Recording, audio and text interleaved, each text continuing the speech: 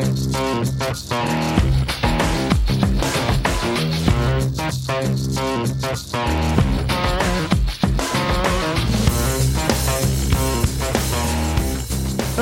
welcome back. I am your host, Jeffrey Way, and today we're talking about the CSS compromise.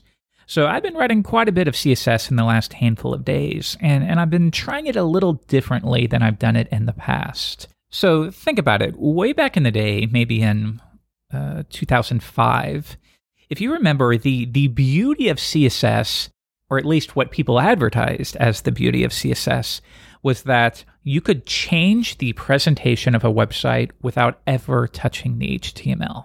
And there were websites and galleries dedicated to showing you all of the different ways that you could style a website, again, not touching an ounce of HTML. This was the beauty of it.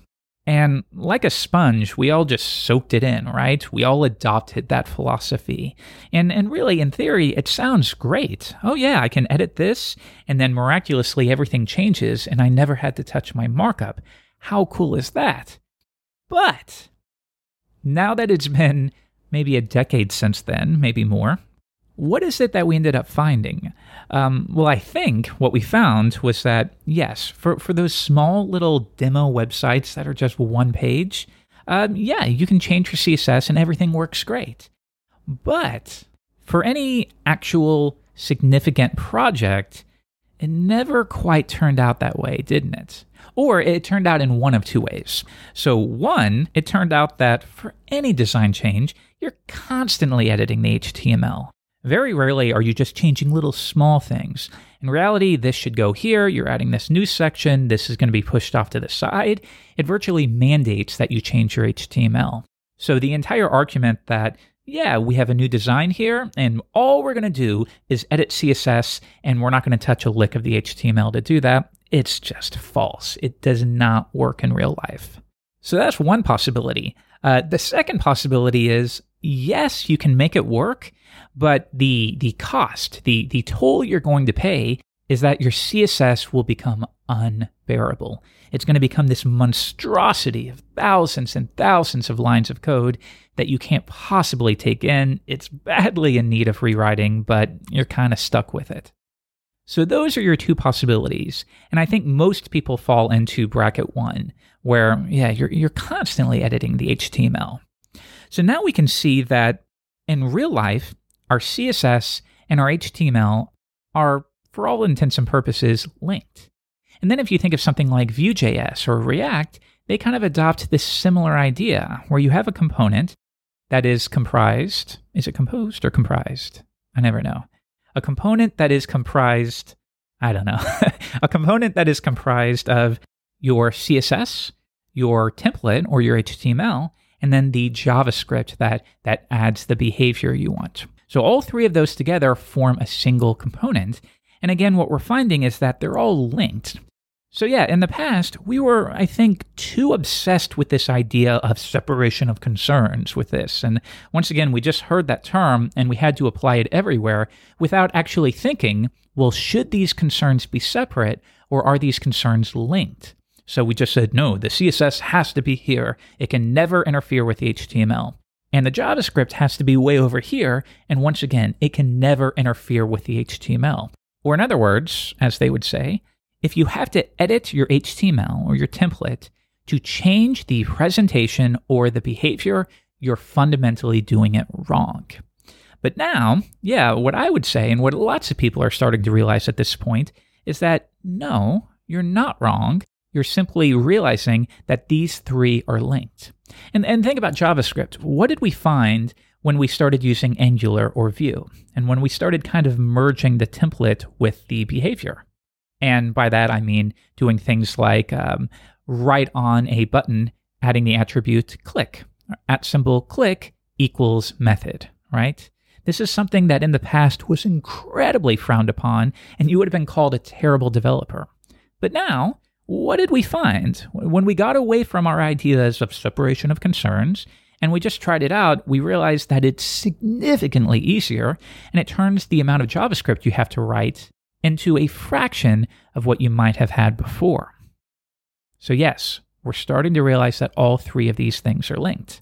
Now, back to the CSS. One thing that I've been trying with this new project, it's something I've known about for a while, but I haven't had any new project to really try it out on. But anyways, I find that I'm using far more classes in my HTML than I was before.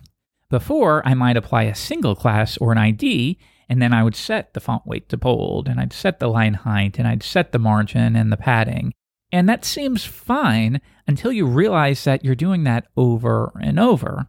And then, despite your best efforts, you end up in situations where you're reproducing the same styling or the same bit of margin over and over.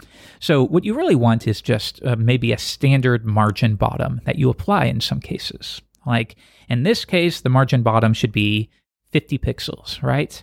But you never made that pixel value explicit. Instead, just wherever you needed margin, you added margin bottom 50 pixels over and over. Or maybe you end up in a situation where you actually did margin bottom 53 pixels in one location, and things start getting inconsistent, once again, despite your best efforts to dry up your CSS. So instead, what if you had dedicated utility classes? So for example, if you do want to apply some margin bottom, you don't add an ID to the element exclusively to edit your CSS file and add margin bottom equals whatever. Instead, you create a utility class, and you can name this however you want. You could name it period has margin bottom 1, right? Or some people make it really, really compact, where they will say MB1, and that means margin bottom 1, or level 1. It doesn't have to be 1 pixel or 1M. It could be your level 1 margin bottom, your level 2 margin bottom, your level 3. Now, I find that I kind of like to be a little longer rather than the abbreviated forms, but I think the abbreviated form is more popular. But yeah, I'll have like has margin bottom 1 separated by dashes. Or if a particular section requires 0 padding, then once again, I have a utility class that I can apply, once again, where it makes sense. Because have you ever been in this situation where the element's fine, you don't have any class on it at all, but it does need to have its padding zeroed out? Or maybe the text needs to be in uppercase, right? Doesn't it suck where you find yourself adding an ID or adding a class to an element exclusively to add these random stylings? It doesn't seem like a big deal, but it grows and grows. Every time you have to do that, your style sheet grows. And then after 2 years, once again, it's thousands and thousands of lines of code. You've repeated yourself everywhere. It just gets very tough. But instead, what if you had a utility class called in uppercase, in-uppercase? Well, now, anytime I have a heading that needs to be in uppercase, all I have to do is add this in uppercase class, and I'm good to go. And further, it's going to be consistent wherever I go. So what if a box needs a particular shadow? And this is another one where maybe this box has a shadow, but this other area of your website, you have another shadow. And you didn't think to extract it, so you're reproducing it. But over here, you used this color shadow and this blur pixel value. But over there, you forgot what you did earlier, so the color is a little different, and the pixel value is a little different there. Once again, maybe you have a class name called has-shadow, and there you can be explicit about how a box shadow should appear. So yeah, that's what I'm trying out right now. I think everyone who does this, the thing to understand is it's not a rule you have to follow every time. So yes, if we have a class called is-bold, well, does that mean you have a utility class for every possible styling? No, you probably don't want to do that. I find that I save this specifically for the times where I would need to add an ID to the element just to add one thing, right? Like, oh, I just want some padding right on this element. And I'm not supposed to add a style attribute to the tag to add it, so I better add a class, and then I find a place to create the selector, and then I add padding right 1M in my style sheet. Yeah, it's so much work. So in those situations, once again, I would use some kind of padding utility class. Or here's another one, maybe that's a little more familiar. You have buttons, right? And at some areas of your website, the button should be like your primary color. So the background should be primary. But in another area, it should have maybe a dangerous color, like red, right? Well, that's another example, and this probably makes perfect sense, but it's still the exact same thing. So you could have a class called button, and then you add another class to it called is. I like using this convention of is dash or has dash. So has no margins or has centered text. I kind of like that convention. But anyways, yeah, with the button, you have one class for button. That is your main button component that has the basic styling for how buttons should appear. But then you add another class to it called is primary, and that will set the background color to your site color. You have another one called is error or is danger, and that'll have a red color. You'll have another one that might be is-info, and that'll have like a gray color. This is the exact same thing. You're adding these classes primarily to affect its background color. So we're just taking that a step further and adding utility classes to affect margin or to affect padding. Or I have a class called is-flex, and that will set display flex. So yeah, what I think you'll find is, yes, you're going to have more classes. And yes, you're going to have a decade of history if you've been doing this a long time to make you feel like you're doing something wrong. But you know what? Just see it through. Try it out. Don't take it to the extreme. If you find that an element needs 10 different utility classes, well, no, you don't want to do that. That's a good indication that, yeah, you do need your own class here.